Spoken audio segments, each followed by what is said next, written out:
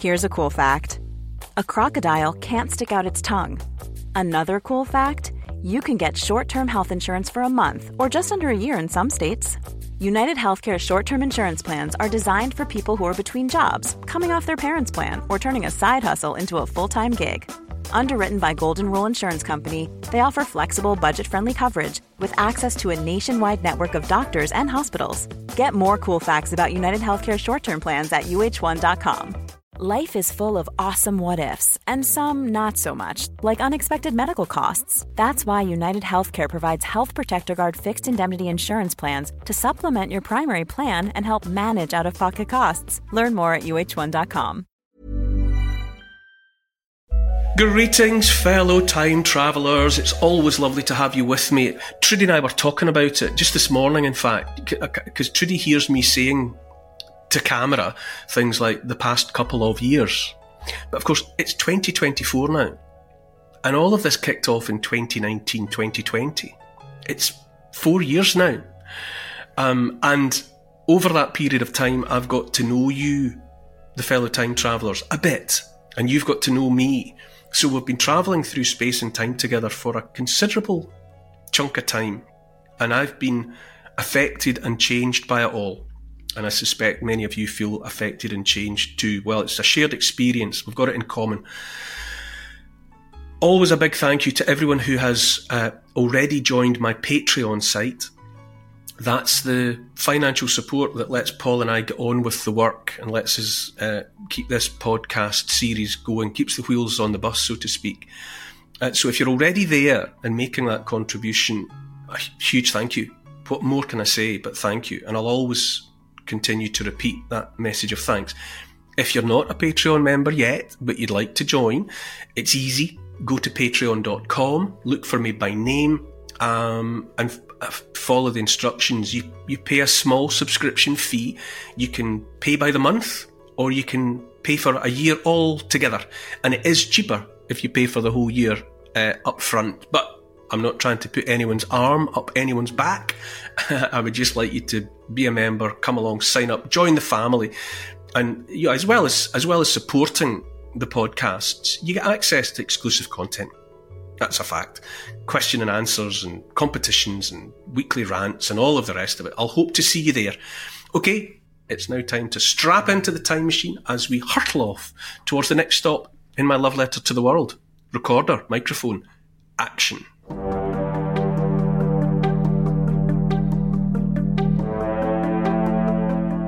It's 1918 and the world is exhausted by war. As one of the horsemen of the apocalypse leaves, another rides onto the stage. Plague and pestilence strike. Around a third of the world's population is infected. Estimates of death tolls climb from 20 to 100 million. It's said to have been the deadliest pandemic of all time. Endeavouring to understand history in hopes of illuminating the future, I'm Neil Oliver, and this is my love letter to the world. Morning, Neil. In the last episode, it was 1917 when we travelled with you in the so-called sealed train as it sped Lenin through Europe towards his destiny. Where are we this week? Hello, Paul. Hello, lots of love to the fellow time travellers. Yes, last week we watched as Lenin arrived back in Russia, fired up the revolution and shifted the world on its axis. This week, the date is the 11th of March 1918 and we're in an army camp in Kansas in the United States of America as Sergeant Albert Gitchell goes down with what he initially describes as a bad cold, God love him. We're with patient zero, perhaps, as a disease that will go on to kill millions of people takes its deadly grip on the world. We're all around the world with this one, really. It's a global pandemic. And I'm not talking in this instance about COVID-19, the so-called pandemic, although I have severe doubts, but a pandemic about which I also have doubts, in 1918, 1920, just at the end of the First World War, and it's the one that everyone's heard of being described as Spanish flu. Maybe the Spanish flu epidemic is slipping from memory now. It's more than 100 years ago now, so it might be drifting away, but nonetheless, it was quite the to-do. I mean, if I was to talk about face coverings, funerals limited to 15 minutes and limited, numbers of people.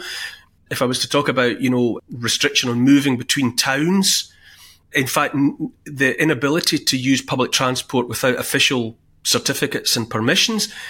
If I was to talk about hefty fines for people breaking the rules, talk of, scientists being given the whip hand and being in the ascendant and governments listening to them for all sorts of advice, talk of vaccines, people now you'd automatically think I was talking about COVID-19. But no, all of that and more besides was in place because of the fear and the frenzy around the so-called Spanish flu pandemic.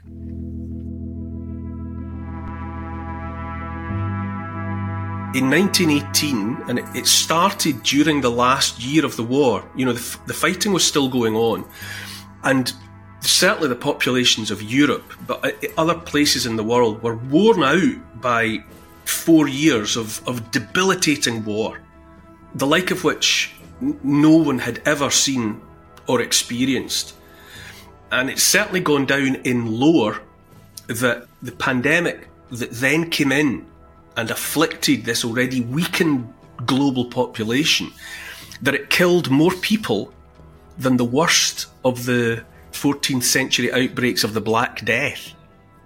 Obviously because there were more people alive in 1918 than in the 14th century, but nonetheless the death toll, the naked number, was greater for the Spanish flu pandemic than for the Black Death, and everyone tends to think that there's never been anything more deadly than the Black Death. How did it kick off? Well, there's always a lot of speculation when something like this happens about patient zero. People try to work out exactly where and when and who started it. Who was the first person to get this? Who were they and where were they?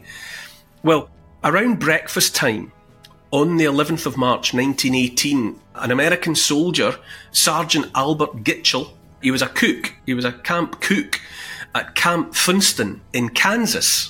And he reported to the hospital block of his camp with what he described as a bad cold. The record shows that he had a headache, he had a sore throat, his muscles were achy all over, and he had a high fever. So he did what he was supposed to do. He turned up at the hospital block looking for, help, treatment. People took one look at him and thought, oh yeah, you need some care. But he was no sooner tucked up in his hospital bed than Corporal Lee Drake arrived at the hospital block with exactly the same symptoms. And then right after that, Sergeant Adolph Hurley, he comes wandering into the hospital block feeling like death warmed up. There's a ward set aside in the hospital block for people with contagious conditions, or what look like might be contagious conditions. So the three of them are in there. And there's obviously many books have been written about all of this, and one of them is called The Great Epidemic by an American author called A.A. Howling. And he describes in the text how a Surgeon Colonel Schreiner found himself, all of a sudden, out of a clear blue sky, found himself dealing with a flood of sick people. To quote from it, "By breakfast time, the telltale medical manifestations were as obvious to Colonel Schreiner as the inscriptions in a family Bible." Everyone was coming in just with exactly the same ailment. And by lunchtime, now remember, this started at breakfast time. By lunchtime, 107 men were struggling in that hospital block with the same symptoms.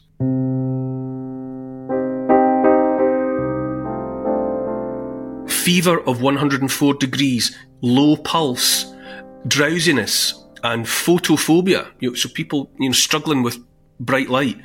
Conjunctivae reddened, and mucous membranes of nose, throat, and bronchi, evidence of inflammation. Now, it's obviously medical terminology there, but we can all recognise those symptoms. Runny nose, sore throat, redness around the eyes, headache. A miserable set of symptoms. And as I said earlier, historians now, and other specialists, dispute the idea that Albert Gitchell, poor old Albert Gitchell, was patient zero. I mean, in reality, there's almost no such thing, because other patients, it became apparent later on that other patients in other camps in Kansas and, as far away as New York City, people were looking for medical help for these, these fairly let's face it, they're not rare symptoms. They're the sort of symptoms that everybody recognises from respiratory, flu-y, cold type, coronavirus type infections. However, as I said, it was a very different world, 1918, not least because there was a world war on, and information was being controlled in terms of how it would play to people's morale. It was all about maintaining morale. So bad news would be suppressed, and good news would be whipped into existence and spread far and wide. And so a decision was taken that, oh God, this is the last thing after 4 years of war. We can't have the home front panicking about illness on the home front. And so it was suppressed. The newspapers didn't report it, basically, and radio didn't report it. Spain, however, was a neutral country. Spain wasn't in the First World War. It kept out of it. And so the media there, newspapers, radio, whatever, they were free to talk about what was happening because people were falling ill in Spain with the same symptoms as people were falling ill everywhere else. And so the first reporting that people in Britain or France or North America got was that people in Spain were getting ill with a mystery illness, or there was an epidemic sweeping the country.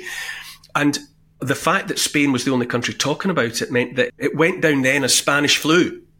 That's why it was called Spanish flu. Everybody had it, but the only place that was admitting to having it was Spain. So it became known as Spanish flu.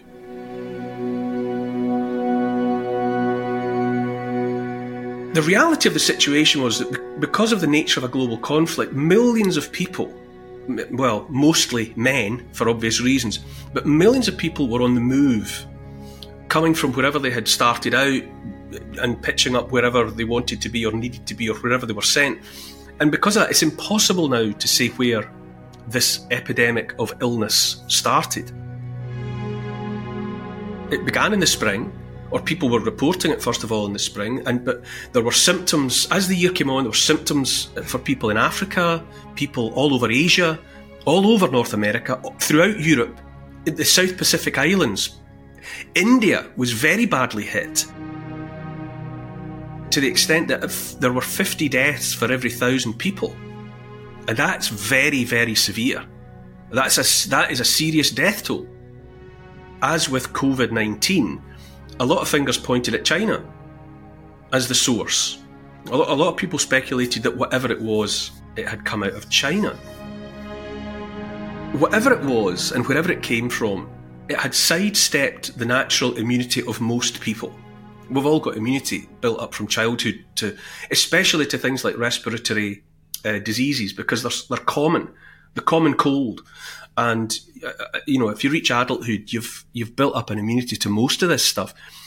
However, whatever this particular version of a respiratory flu-like illness was, it kind of blindsided most people or many people's immune systems. Then panic started to set in, and there were stories of people falling ill in the morning, being fine and well, went to bed, woke up in the morning with the symptoms and being dead by nightfall. That is not anything that we recognise from the flu. It's not anything that we recognise from any of these kind of illnesses. People, get iller and weaker, and they either get better or after several days, let's say, or a period of time, they succumb to their symptoms. There's another odd thing about the Spanish, in inverted commas, Spanish flu, pandemic, epidemic, which was a complication called cyanosis, which is a depletion of oxygen in the blood. So people effectively suffocated because there wasn't enough oxygen getting into their blood and circulating. There were also reports of people, as they were dying, bleeding at the mouth and at the nose, bloody froth coming. And this is, after 100 years, the picture starts to come into a different focus. And, I mean, for example, we know much more about aspirin than people did in 1918, because in 1918 it was a new drug. It's a wonder drug, obviously. Aspirin's a fantastic thing.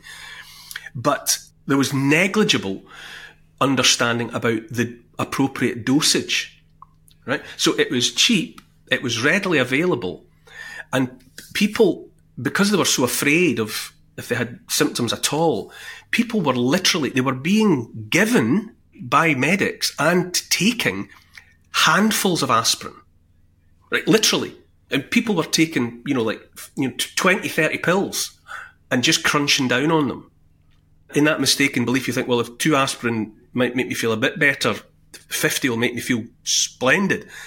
So there may well have been global overdosing on aspirin.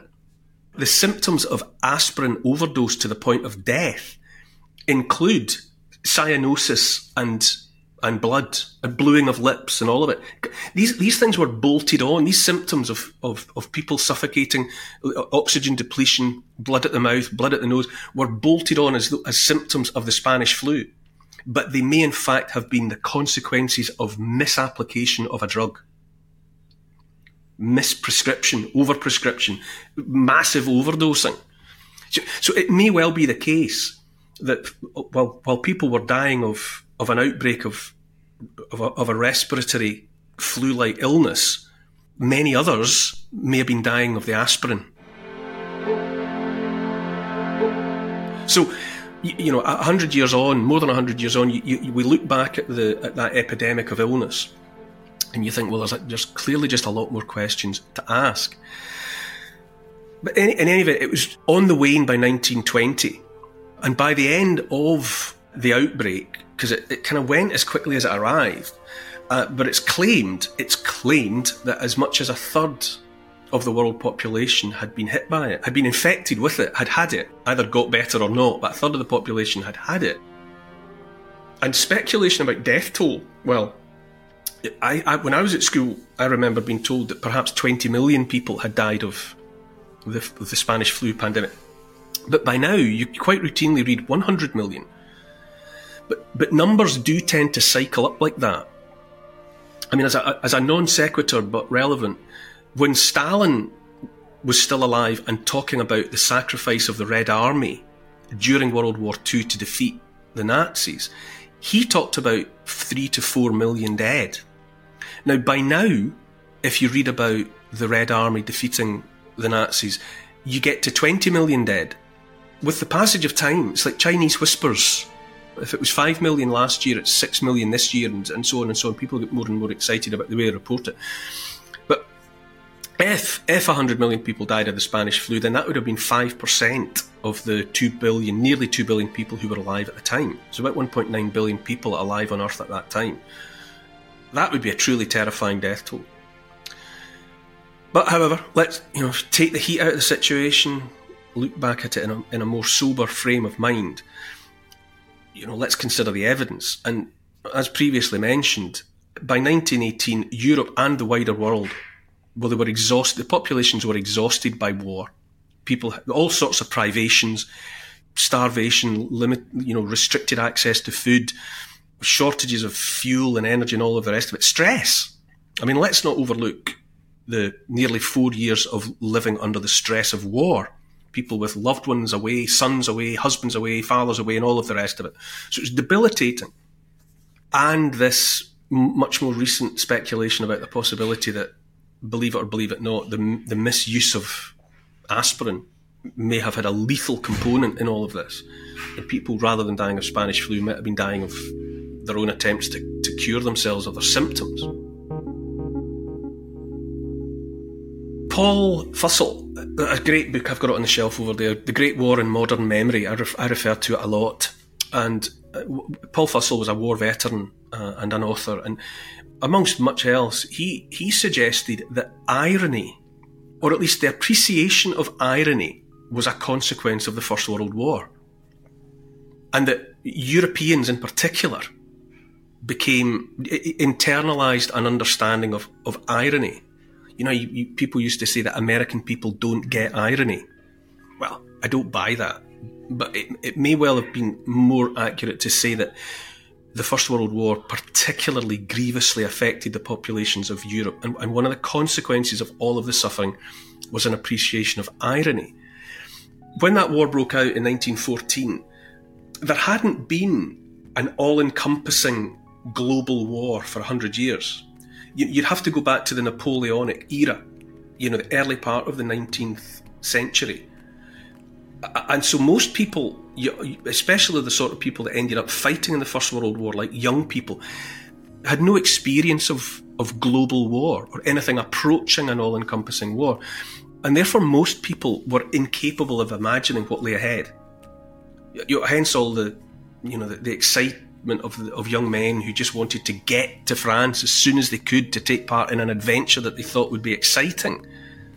They just didn't know. They had no way of conceiving about the industrialised, mechanised nature of what lay ahead. Paul Fussell said, irony is the attendant of hope, and the first fuel of hope is innocence. You know, so it was their innocent excitement, their innocent patriotism, their innocent sense of duty and obligation to the mother countries. And so off they went. And by extrapolation, you could say that the irony for people who were still alive in the spring of 1918 was that something worse was coming. You know, you'd have thought after the Somme, Arras, Passchendaele, all of the charnel houses, all of the butchers' yards, that they had seen it all, that it couldn't get any worse. But the irony that Europeans had learned to appreciate was that just when you think it can't get any worse, it gets worse. And so we have to pay attention to the traditional telling of the story of the Spanish flu pandemic. The First World War probably claimed the fighting, the bombs and the bullets and the machine guns and the barbed wire and all the rest of it, probably claimed 20 million men dead. But if the traditional assessment of the Spanish flu pandemic of 1918 to 1920 is right, then what was coming, that pandemic, killed many, many more people than the First World War. It's possible. But as I say, I mean, I suppose I feel this way about a lot of what I've written about in the past. And even as recently as my book, you know, The Story of a World in 100 Moments, things that I trusted and took for granted 2, 3, 4, 5 years ago, all that's happened since has made me take another look at so many things. And I look again at what I have or had understood about the First World War. And I look again at what I had internalised about the Spanish flu pandemic of 1918 to 1920. And I think, at the very least, there's more to learn. There's more to understand. And so if there's a message from this particular love letter to the world, I think it's that, and maybe there's some irony in there as well, however long you've lived and however much you think you understand, the irony is that there may well be a great deal more to learn and understand.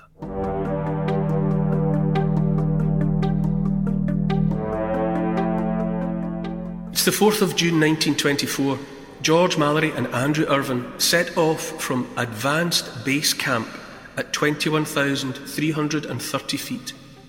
As the cloud clears, 2 black dots are seen from a distance moving against the snow, suspended in space between Earth and forever. In the tragedy of their loss is the unblemished heart of adventure. Next time in my love letter to the world. To help support this podcast and to get access to new content every week, sign up to the Neil Oliver site on patreon.com. I'd love to see you there. I have a new website address, easy for these complicated times of ours. The address is neiloliver.com. Check out my shop for series merchandise, t-shirts, mugs, hoodies, excellent stuff, high quality, delivered straight to your door. What could possibly go wrong? My Instagram account with interesting daily updates is called Neil Oliver Love Letter. My YouTube channel is simply called The Neil Oliver Channel, and it features new films every week. And to build this podcast, please tell your friends about it, get them listening, and write a review to convince the online crowd that they should be joining us. For further reading about these moments in time, you could try my book.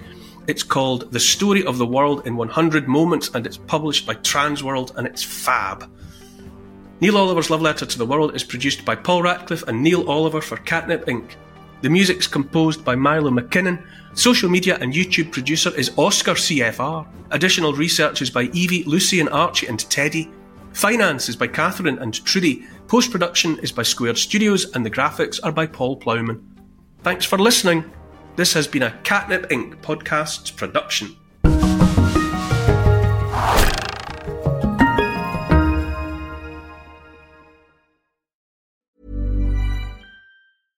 Imagine the softest sheets you've ever felt. Now imagine them getting even softer over time. That's what you'll feel with Boll & Branch's organic cotton sheets. In a recent customer survey, 96% replied that Boll & Branch sheets get softer with every wash. Start getting your best night's sleep in these sheets that get softer and softer for years to come. Try their sheets with a 30-night guarantee. Plus, get 15% off your first order at bollandbranch.com. Code BUTTERY. Exclusions apply. See site for details. Are you ready for truly hydrated skin? Meet Hyaluronic Body Serum, a breakthrough in body care from Osea. It's clinically proven to instantly increase hydration by 161%. Their lightweight, fast-absorbing serum delivers 24 hours of nonstop hydration for silky smooth skin without the sticky afterfeel. Osea's latest innovation combines the magic of their best-selling Hyaluronic Sea Serum with a new formula that's good for the whole body and 5 types of hyaluronic acid to target every layer of the skin. Osea is a women-founded, women-led brand that's been crafting seaweed-powered products for nearly 30 years. The best part? Everything Osea makes is clean, vegan, cruelty-free, and climate-neutral certified, so you never have to choose between your values and your best skin. Treat your skin to clean, vegan skincare from Osea. Get 10% off your first order site-wide with code SUMMER at OseaMalibu.com. That's OSEA Malibu.com, code SUMMER.